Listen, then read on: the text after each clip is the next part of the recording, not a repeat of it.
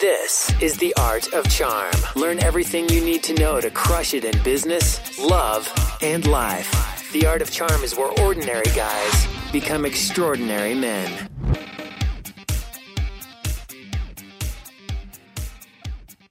Welcome to The Art of Charm. I'm Jordan Harbinger. The Art of Charm brings together the best minds in the industry to teach you guys how to crush it in life, love, and at work. Imagine having an experienced mix of mentors teaching you their expertise, packing decades of research, testing, and tough lessons into a curriculum. We've created one of the premier men's lifestyle programs available anywhere, and it's free. This is the show we wish we had a decade ago. And this show is about you. We're here to help you become the best man you can be in every area of your life. If you're new to the show, but you want to know more about what we teach here at The Art of Charm, check out the Art of Charm Toolbox at theartofcharmpodcast.com/toolbox.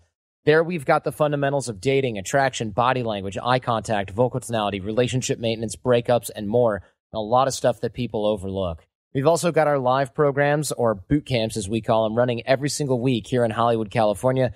Details at theartofcharm.com, or give us a call here in the office, 888-413-7177, or you can just email me, Jordan at theartofcharm.com. We'll get you sorted out. Looking forward to meeting all you guys here at The Art of Charm. Today, we're talking with my buddy, AJ Jacobs. This guy, he's a best-selling author of 4 books. He's a writer about radical self-improvement. You'll see what I mean in a second. He actually stoned an adulterer, and he lived by the Bible for a year, tried to become the healthiest person possible, and we'll see how he measured that. We're going to get some surprising dating advice from the Bible. We're going to talk about radical honesty, Old Testament style, how to be careful with your information diet. For example, avoiding internet comments about yourself and more, embracing failure, talking to yourself to clarify your thinking, and George Clooney and George Washington's secret to success. So enjoy this one with AJ Jacobs. At some point, they're going to be able to do all kinds of crazy genetic testing. You know, we should get a scientist for this, but I've heard there's all kinds of things inside DNA strands and they just don't even really know what it does. Yeah, it's true. They call it junk DNA, but it's not junk. It's not junk. I bet it's, for all we know, it's a historical record of things that happened, you know, that around 100 years ago. That would be really neat, wouldn't it? Totally. Like a time machine. But now we're just fantasizing. Tell us a little bit about who you are and what you've done. I mean, I've read your stuff for ages, so have a lot of other people. I mean, you lived biblically for a year. I mean, just rather than me butcher an intro, how can I make this a win for you? So I'll let you introduce yourself, and we'll take it from there. Great.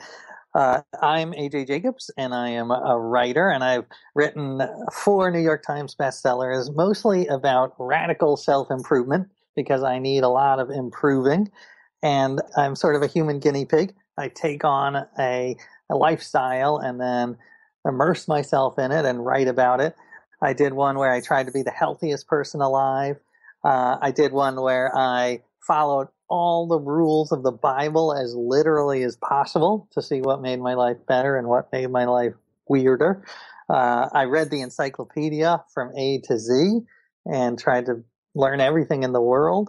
And now I am trying to make the biggest family tree in the world and trying to make a tree of the entire human race so that I can figure out how I'm related to you and to every one of the listeners out there. Yeah, you've done a lot of, I love the radical self-improvement ideology. I'm more of a moderate self-improvement kind of guy, although people who know me that aren't into self-improvement stuff are like, no, you're not. You're completely radical. And I think it's funny because when you compare yourself to like Tim Ferriss, who's like, I'm only going to eat this slop for a month and see how it does, what it does to my liver, or like Supersize Me. And he does Morgan Spurlock. Yeah, Morgan Spurlock. You know, those guys, I guess that's radical self-destruction if you're only going to eat McDonald's for a month or 3 months or whatever it was. But you lived biblically for a year where you followed all the rules of the Bible for a year. Does that include the Old Testament, or was that the Old Testament? Tell us about that, because most people that I talk to when I say, I'm talking AJ Jacobs right now, blah, blah, blah, they're like, who's that? For me, this is one of the things that put you on the map, because I thought, this guy's insane. And I read the whole article because I was like, he had to stone someone at some point, and you got around that. Well, you did it. But I did do it. Technically. And just to go back to Morgan Spurlock, he's actually doing a documentary on this project I'm doing, the world's biggest family reunion, because he is a cousin too. He's like a 26th cousin, I believe. So I like doing the radical self-improvement just so that I figure out what works. I don't stick with everything, but I think to learn what's best, you got to go to the extreme. So that's what I did. And with the Bible one, that came about because I grew up with no religion at all. As I say in the book, I'm Jewish, but I'm Jewish in the same way the Olive Garden is Italian. Right. So not very. But I wanted to learn about religion. I thought, why not dive in, follow everything? So I did. I followed the famous rules, the 10 Commandments, love your neighbor, be fruitful and multiply. I had twin boys during the year, so I took it seriously. But I also followed the less famous ones. So I grew my beard. You're not allowed to shave, and you can't wear clothes of mixed fibers. That's in the Bible. What did you wear? Well, I just wore all cotton. Mostly, you can't wear poly cotton. That's not allowed. That is an abomination. Yeah, yikes. Yeah, as you mentioned, I was able to stone one adulterer. I used very small stones, sort of pebble size, so that's how I got around it. But I did want to check everything off the list, follow it without picking and choosing, see what improved my life and what didn't. And, a lot of it was crazy, absolutely. But a lot of it actually did make a significant improvement in my life and made me happier. This isn't a religion podcast by any stretch. I just want to clarify that in case it's the first episode that people are listening to. I was just curious about that. But first of all, when you say you stoned one adulterer, were you talking to this guy and you were like, hey, man, here's the thing. I'm doing this Bible thing, as you know, or it was like a good friend of yours? So it was sort of like that. I was in the middle of the year and I was really getting into it. So I had on the beard and a robe and I was sandals. So I really was looking like a biblical guy. And I was in Central Park in New York, where I live, and this guy came up to me and he said, why are you dressed like that? And I explained, I'm trying to follow all the rules of the Bible, the 10 Commandments, stoning adulterers. And he said, well, I'm an adulterer. Are you going to stone me? And I said, well, yeah, that would be fantastic. Thank you for that offer. And I took out a handful of stones that you had for the occasion. Exactly. I had been carrying around stones for weeks. And then I showed it to him, and they were small, as I said, and he was very aggressive. He grabbed the stones out of my hand and threw them at my face. Oh, wow. He wasn't like a buddy of yours, and you're like, here, I stoned you. He was a jerk. Yeah, no, he was not. He didn't think the whole thing was a joke. He was serious, and so he was aggressive, and I was able to throw one back at him and check that off my list. Did you haul ass after that? He actually left. He brushed by me as he left. Aggressively. Good thing he didn't do anything more severe. You would have had to, yeah, like you said, an eye for an eye, man. Well, I will say that he was like probably 75.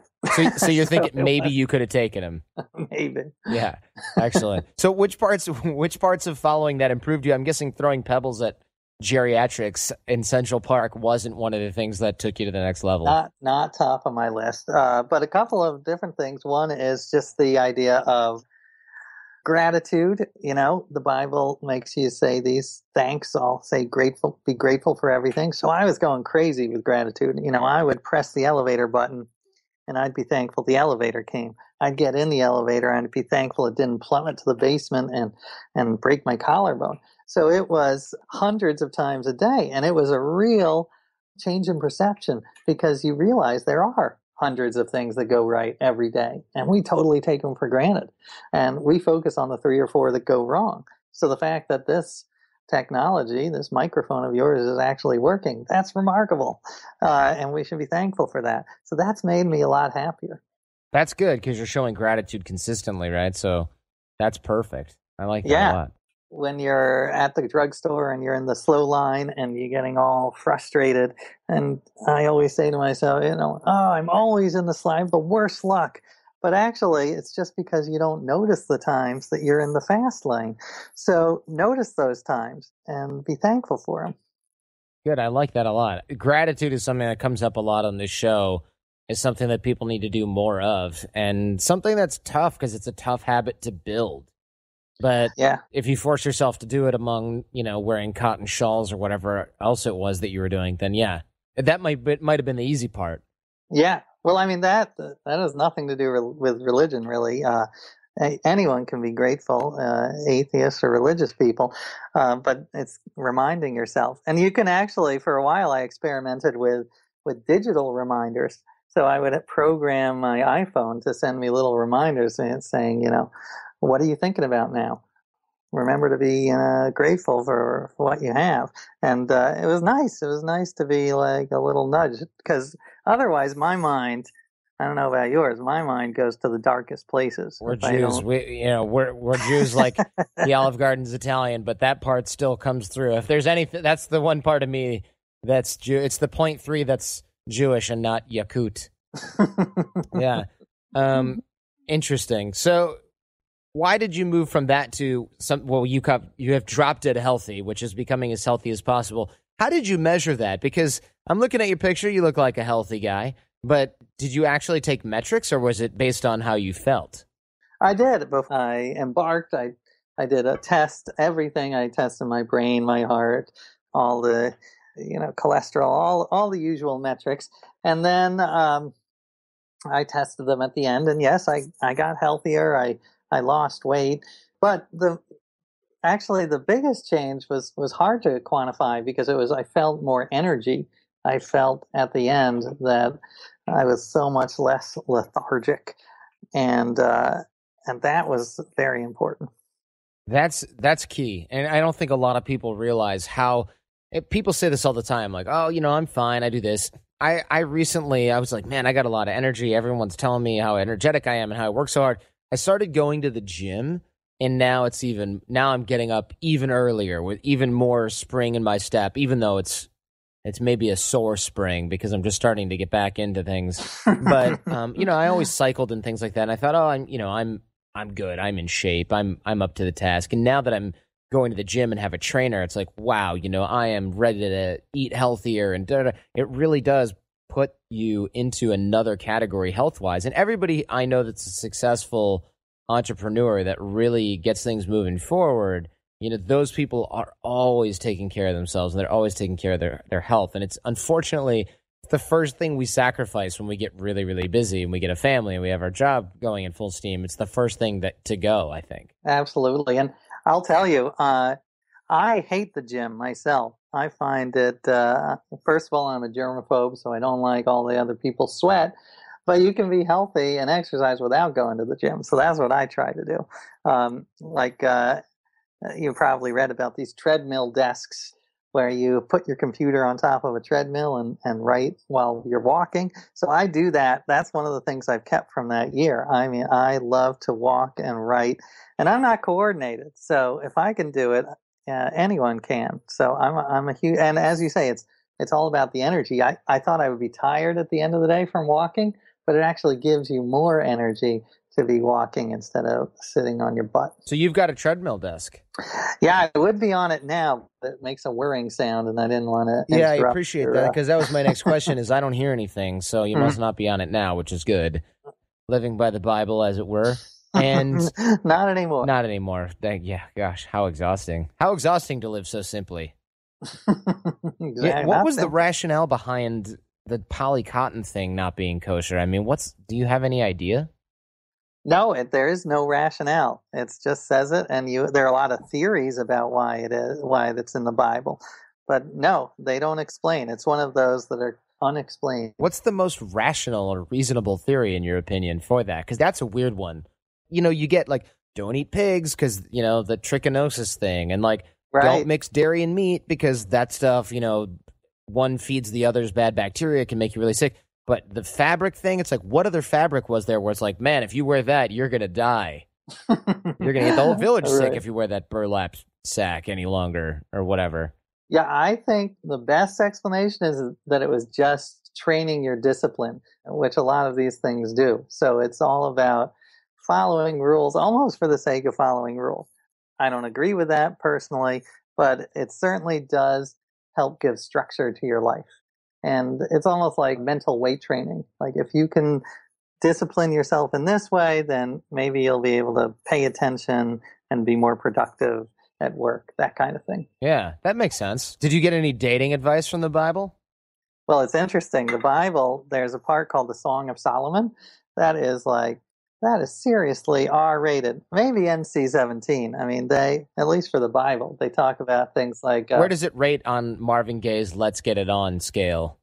I'd say it's below? equal. Maybe even more. There's this part where it's basically a guy who was writing a love poem to this woman, and it's not clear whether or not they're married, but he loves her and he wants to express that love physically. So he says things like, your breasts are like twin gazelles feeding among the lilies. I mean, that's hot stuff for the Bible. That was the first thing I said to my girlfriend, and here we are living together. I would like to see someone try the biblical pickup lines, like go to a bar and say, your breasts are like twin gazelles, and see what happens. So if anyone does that, please email me the results. She'd be like, should I be offended? Hold on, let me get out my smartphone and Google gazelle image. All right, which part of the gazelle are we talking about? In fact, I'm going to do that right now, because there are people in Africa right now who are like, you don't know what a gazelle looks like? But I'm not even sure. Twin gazelles, were those considered beautiful or something back in the day? Because it's basically a deer with horns. Right. Yeah, I'm not sure. I don't know. Maybe it was the size, the shape. I don't know. But I'm sure there are biblical scholars who have thought about this. Twin gazelles, what, feeding? Feeding among the lilies. Feeding among the lilies. Yeah, you could. I mean, if you are out there right now and you're single and you want to go out and try that and email me your experience, or better, send me a video of your experience, I will share that during one of our shows, and you will become famous. I would love it. Go to the Song of Solomon and write down all the lines in there, because that's just one of them. There are a whole bunch about her alabaster skin and lips, and so yeah, I would highly recommend that as an experiment. Yeah, and you can modify it a little, right? Like alabaster, you pasty white, deer-breasted woman. That might not work as well, but it certainly is a good control for the experiment. Yeah, it is. There's a reason he's a poet and a biblical stature, and that I'm just running the Art of Charm as a show. That's the difference between me and Solomon's Song.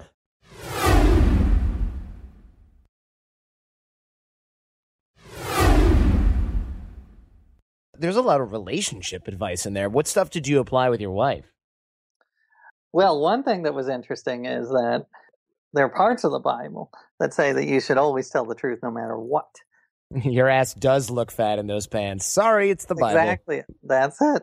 So I actually tried this. It's a movement called Radical Honesty, not a religious movement, but I stumbled onto this movement. It was founded by a psychologist in Virginia, and he believes just that. You should never lie. Whatever's on your brain should come out of your mouth. No filter. So it's beyond not lying. It's just like whatever you think, then you say. Like Jim Carrey in Liar Liar.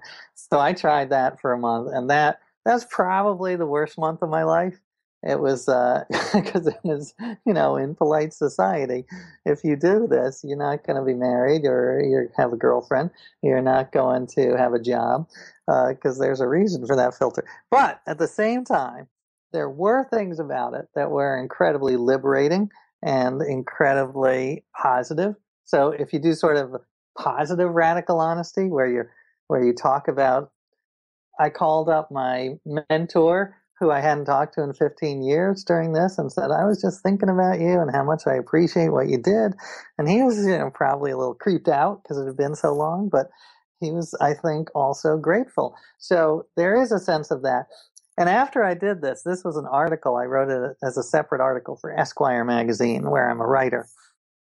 And the reaction was fascinating because I got lots of people who said they were testing it out, including, and this relates to your show, I got a huge number of single guys who said they tried radical honesty as a technique for women. Thank you. It's a great technique, and it's selective in a lot of ways. It's like a symptom of something where if you're confident enough to be radically honest, or you can make yourself get that way, and you just walk up to a girl and you say, hi, you're really pretty, and I don't really have anything else that's creative to say about that. That's much more flattering than staring at her for an hour until you finally leave the area where she is, right? Because that's weird.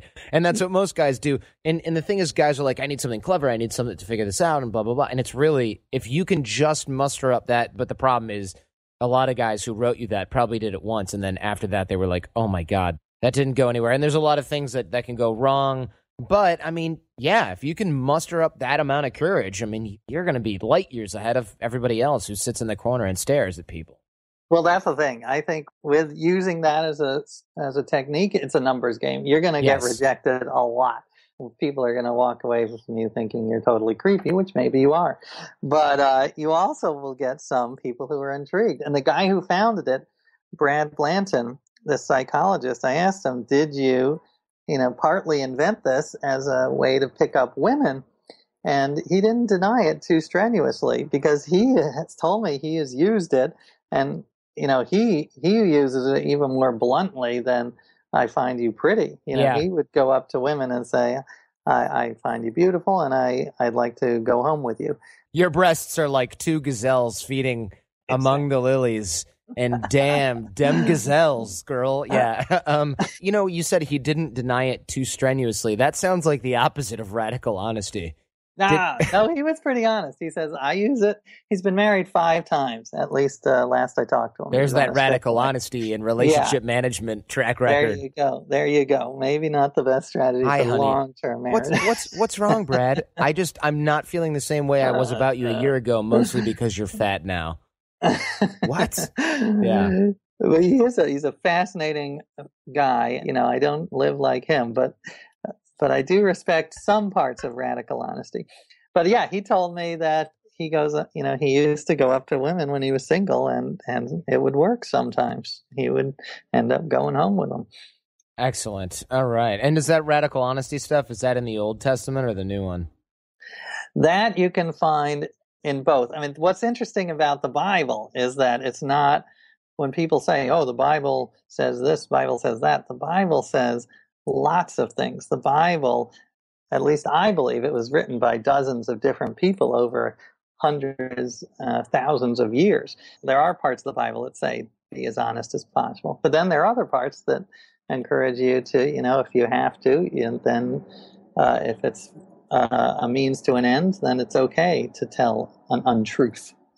Well, so basically you can twist it to do whatever you want, except you still have to wear non-mixed fabrics and stone adulterers. That much we know. That I recommend ignoring. Yeah. Well, that was part of the conclusion of my book, is that we're always going to pick and choose from the Bible, and that's okay. There are people who are very conservative who say you've got to follow everything in the Bible, but even they are picking and choosing. And I say that's okay. There's something called cafeteria religion, where you just cherry pick things. And I'm all for cafeterias. I've had some delicious meals at cafeterias. So I say pick and choose the parts about compassion, loving your neighbor, being a better person, tolerance, and not the parts about stoning adulterers and homosexuals. Yes. I'm all for the cafeteria mindset. That's great. In fact, treat this show like a cafeteria as well. Pick what you like and discard what you don't. But speaking of picking and choosing, though, you actually had mentioned this before, being careful, and this is something that I do a lot of, being careful with your information diet, avoiding internet comments about yourself. I'm pretty crap at that. I like to read the comments, and I always feed the trolls. It's taken me years to learn not to do that. I still read a lot of the comments, and it's never a good idea. You and I might have that problem. I think most people don't have internet comments about themselves, maybe the occasional Facebook thing that they can delete from somebody that they know. So it's not as bad as like somebody just eviscerating you who you've never met in your life. You know what I mean? It's not necessarily just for the internet. It's all about trying to focus on and avoid the information that'll just spiral you into depression, and it's of no use to you. I'm obsessed with reading these horrible stories about rare diseases, and they are not very helpful. 1 in 8 million people will die from what they call dry drowning or something like that, where you go for a swim and then water mysteriously fills your lungs. And that'll freak me out for like 2 days. So I really try to avoid the clickbait where roaming the internet looking for these depressing, horrible stories. So, yeah, I think an information diet is a good metaphor. You just got to be careful what you consume. It's so tempting to consume the gossip and also looking at, the horrible things people say about you. And I don't think it's just people in the public eye. It can be anyone on your Facebook page, or if you make a comment on a website and someone else trashes your comment, it's just like, let it go. Who cares? Excellent. Yeah, I think you're right. And man, you really do drive yourself crazy with it. I think low information diet is great. People go, you don't know what's going on. And I'm thinking that does not affect me at all. So I just don't want to waste time. But yeah, definitely when you're looking at something that's actually stressing you out, I mean, that's next level dangerous. You know, that's like a drug addict staying away from the stuff. I mean, that's one of the keys, I think, to my life is, the Odysseus strategy. You've heard of that, where you sort of treat yourself, you babysit your own brain and know that your brain is going to make some horrible decisions. So you make it hard for your brain to do that. And it comes from the Odyssey, where Odysseus knew that his boat was going through the sirens, these mermaids who sang beautiful songs, and he was going to jump over and die. So he had his sailors tie him to the mast so that he couldn't jump over. And that's what I feel you got to do. Like, putting my iPhone in a different room so I'm not tempted to look at it every 10 seconds. Yeah. Or putting the crappy food high up in the shelf so I'm not tempted to get a handful whenever I walk by. And same thing with, not putting these websites about horrible diseases on my bookmark. So it's all about sort of preparing for the worst part of yourself.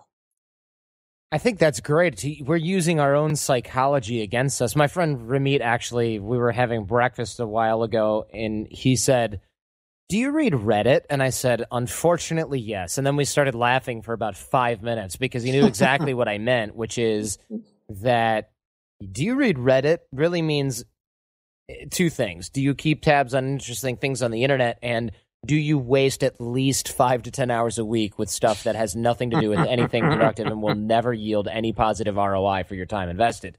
And the answer was yes.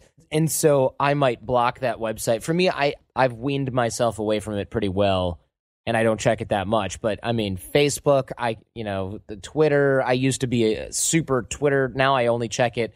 I get notifications when somebody mentions me. I never check my feed. Otherwise, I unfollowed everybody, blah, blah, blah. My new sort of time suck is iTunes, looking for new stuff and finding this and that. And I've got a podcast collection that I will never listen to because I could get a week off. I could get locked into solitary confinement with nothing to do but listen to podcasts, and I still wouldn't make it through all of the stuff that I've got downloaded. One good little hack I use for podcasts is listen to them on double speed. You ever do that? Yes, I do. I love that. Yeah, I do. love that. Especially like something like NPR, where they speak very slowly. Yeah. So if you put that on double speed, you're not going to miss anything. If there's a fast talker, it might be a little bit of a challenge, but I still prefer it. Maybe 1.5 speed. Yeah, now that people have found that out, I'm going to sound like this for the rest of the time.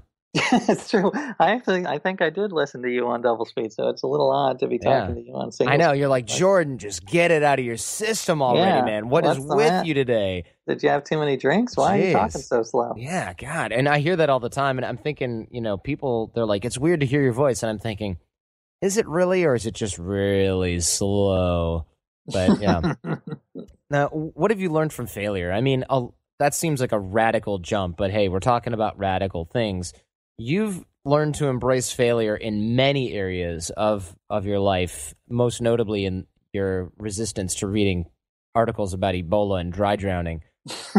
But what can we do to embrace failure? It's a topic that comes up a lot on the show. It's something that people discuss a lot. It's a cliche now. Right? Like, you fail faster, and people say that, and I'm like, you don't sound smart saying that anymore. 3 years ago, it would have been like, whoa, fail faster. That's weird. Now it's like, yeah. You don't even know what that means. Explain, right? Because a lot of entrepreneurs say it, and I'm thinking, what example can you give of you trying to do that? And they usually come up dry, which is why I usually ban things like that from the show. But you can't go through what you've gone through and not embrace a crap ton of failure. Right. Well, I think it's, such an essential part of life. And I wouldn't say fail faster, but certainly fail more, because it's a numbers game. So, for every 10 failures, you're going to get one success.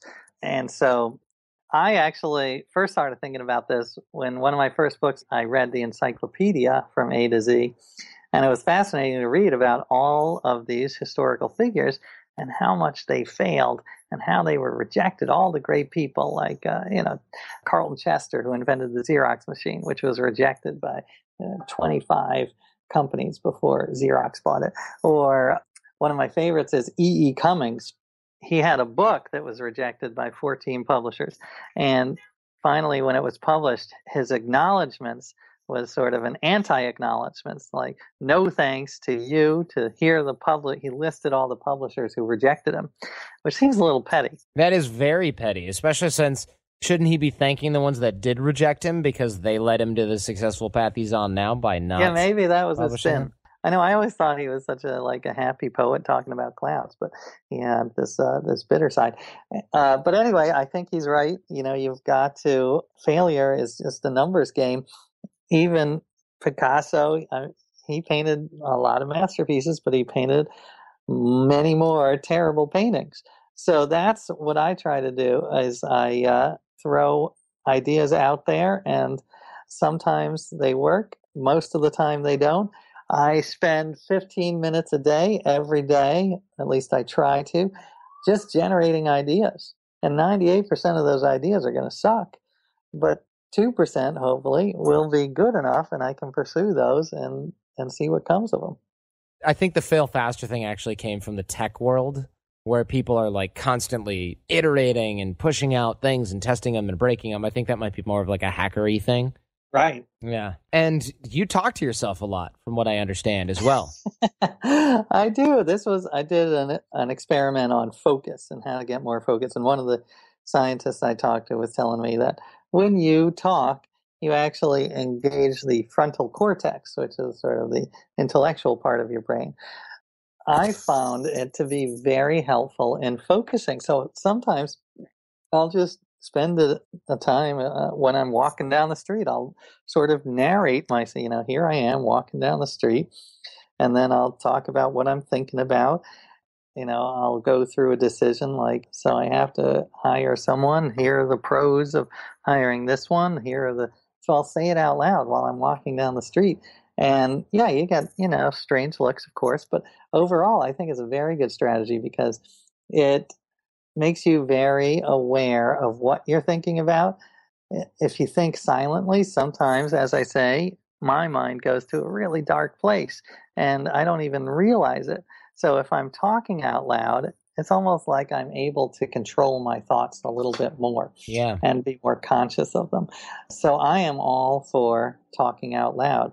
The more verbal we are, I think the better thinkers we are. I agree. And I think it also helps with the negative self-talk for some people anyway, because if you talk to your friends like you talk to yourself, you wouldn't have any friends. All right, back to the show. And that's a good line. Yeah. It's good, right? And if you do it out loud, if you're in your head and you're like, oh, Jordan, you idiot, why did you do that? You're beating yourself up a little bit. It's pretty quiet. It's just a normal thing.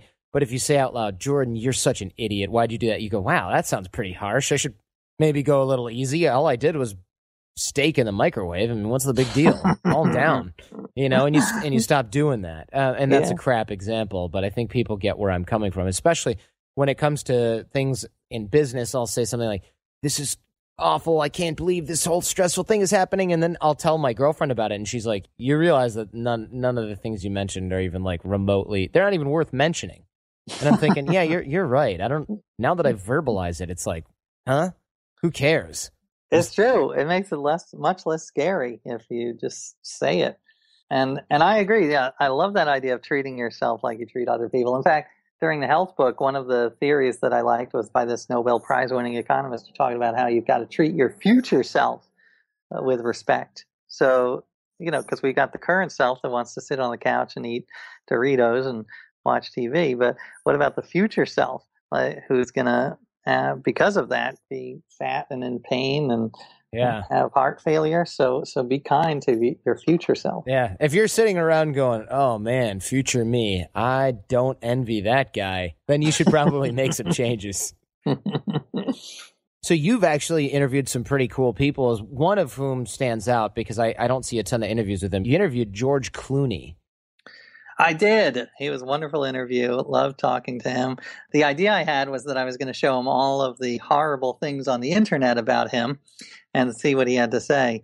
And he was great because he totally engaged, and he was fine with.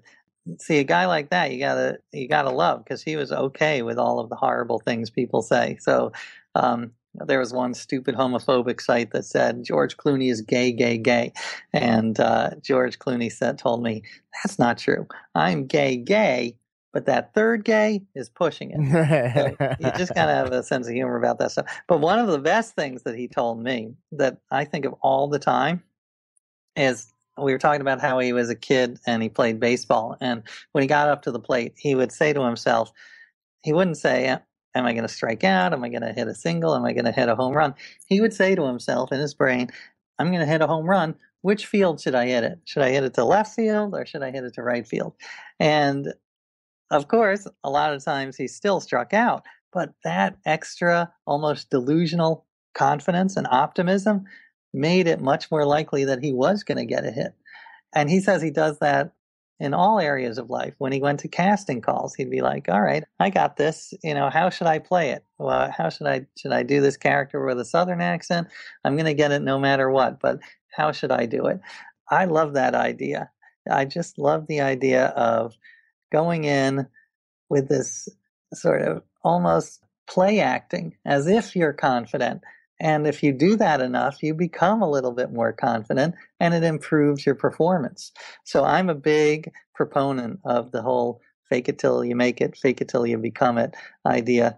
When I was writing one book on health, I was like, every morning I woke up in despair because I said, this topic is too big. I can't write about it in a year. But then I would pretend that I was confident and I would call up doctors to set up interviews, or I would call my publisher and say, okay, let's have a big party when the book comes out and we can serve healthy drinks like kale martinis. And after a couple of hours of pretending I was confident, I became more confident. Your brain starts to catch up with your actions. And they talk about this in psychology, the cognitive behavioral psychology, all the time. So that was one thing I really learned from George Clooney, is this sort of delusional optimism has its place. You don't want to be too delusional, but you want a little bit of delusional optimism.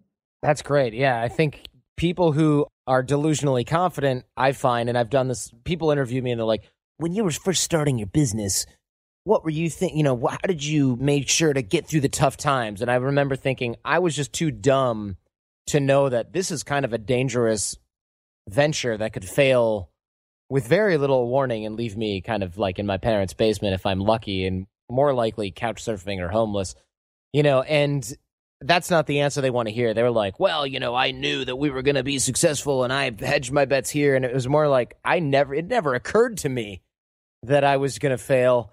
And that was good because that would have driven me crazy. And after a while, I started becoming more rational and being like, oh my God, this could go wrong and that could go wrong and this other thing could go wrong. And oh my God, so much stress. And that was very unhelpful. Right. Yeah. For me, the best organizations have a CEO who's somewhat slightly delusionally optimistic. And then you have someone pulling him back all the time saying, well, let's think about the consequences here. Let's think. So a realist and an optimist. I think you need the balance. Yes, that's a very good point.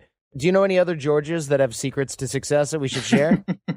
Ironically, I do. All right. Yeah, I once did an article or a chapter in a book about the founding fathers, because talk about delusionally confident. The fact that these guys even thought they had a chance against the British Army, that's crazy. These guys were a ragtag group of farmers with amateur weapons versus the greatest military force on earth. And the fact that they were able to pull it off is just astounding. So anyway, I was very interested in them. And I started reading about George Washington. And it turns out when he was a young man, he wrote a list of 110 rules of living, 110 rules of civility. And I thought, all right, this would be interesting. Let me try those out. see if I live like George Washington, maybe I'll be a better person.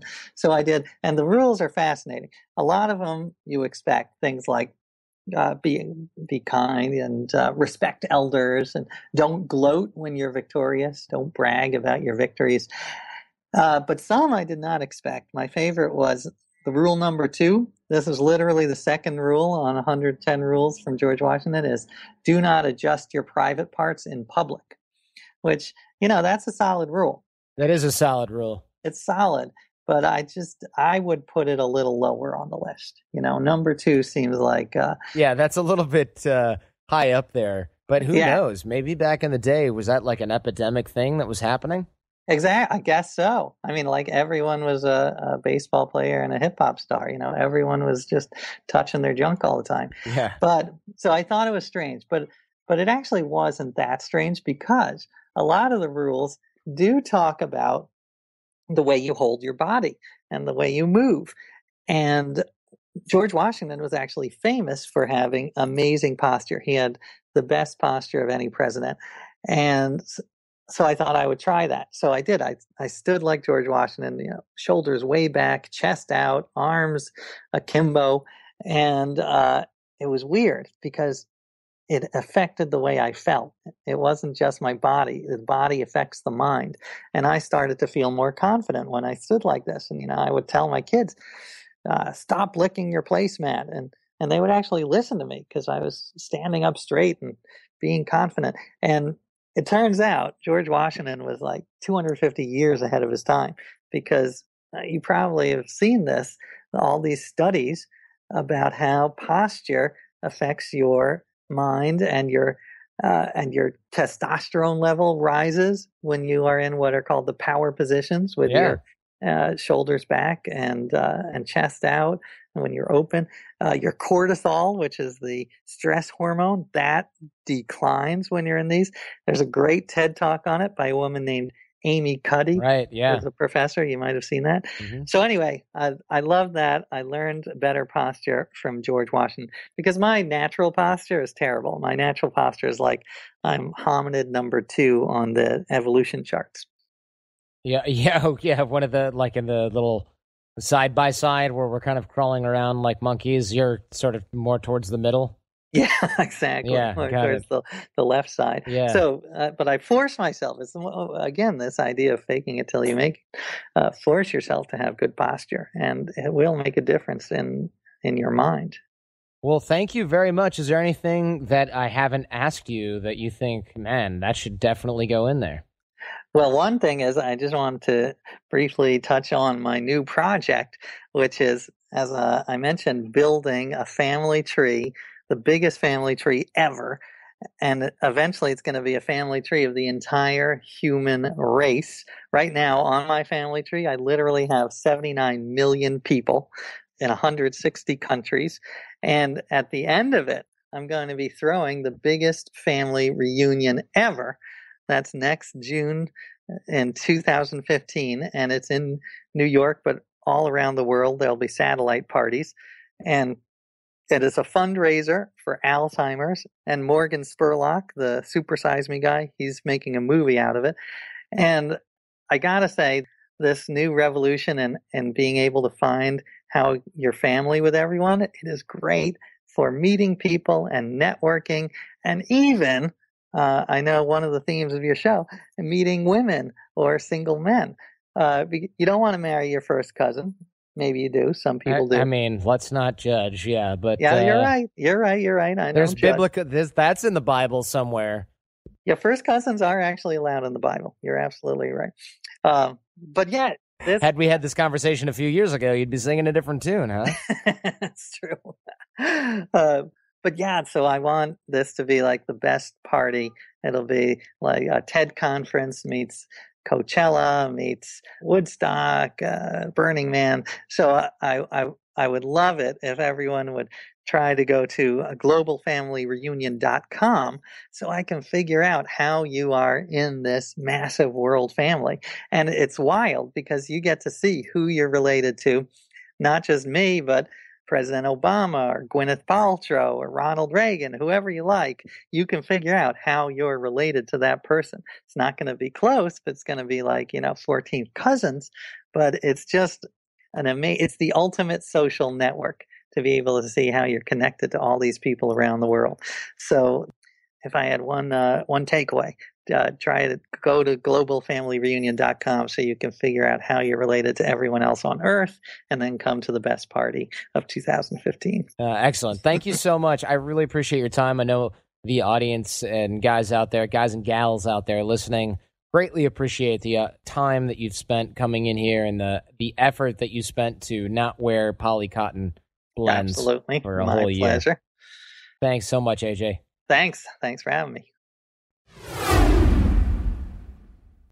Hope you guys enjoyed that one. AJ Jacobs, always an interesting catch, especially his living by the Bible for a year. I mean, it's by far not the only or even maybe the most interesting thing that he's done, but for me, I thought it was a really fun one, especially for this show. And the dating advice from the Bible, you get it, is, of course, priceless. Feel free to send me a video of you guys using that stuff in action.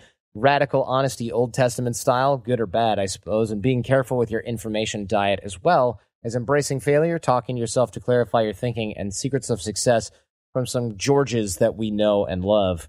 Show feedback and guest suggestions. We really rely on you guys to help keep our finger on the pulse. So if you know someone who's a good fit for the show, let me know. Jordan at theartofcharm.com. And if you enjoyed this one, don't forget to thank AJ on Twitter. We're going to have his Twitter link there in the show notes. Boot camp, live training details at The Art of Charm. And if you're listening to this but you're not subscribed in iTunes or Stitcher, that should change. Getting stuff delivered to your phone or computer while you sleep, it's really the best way to make sure you don't miss anything. And you can do that by going to iTunes or wherever you listen to podcasts and subscribing. That's pretty much it. And of course, we've got our iPhone and Android apps at theartofcharm.com/iPhone or /Android, respectively. You can grab that stuff. And don't forget to leave us a nice review as well. So go ahead, tell your friends, because the greatest compliment you can give us is a referral to someone else, either in person or shared on the web. So have a great week. Go out there, get social, and leave everything and everyone better than you found them. Thanks for listening to The Art of Charm. Get more confidence, relationship skills, life hacks, and everything for the extraordinary man at theartofcharmpodcast.com.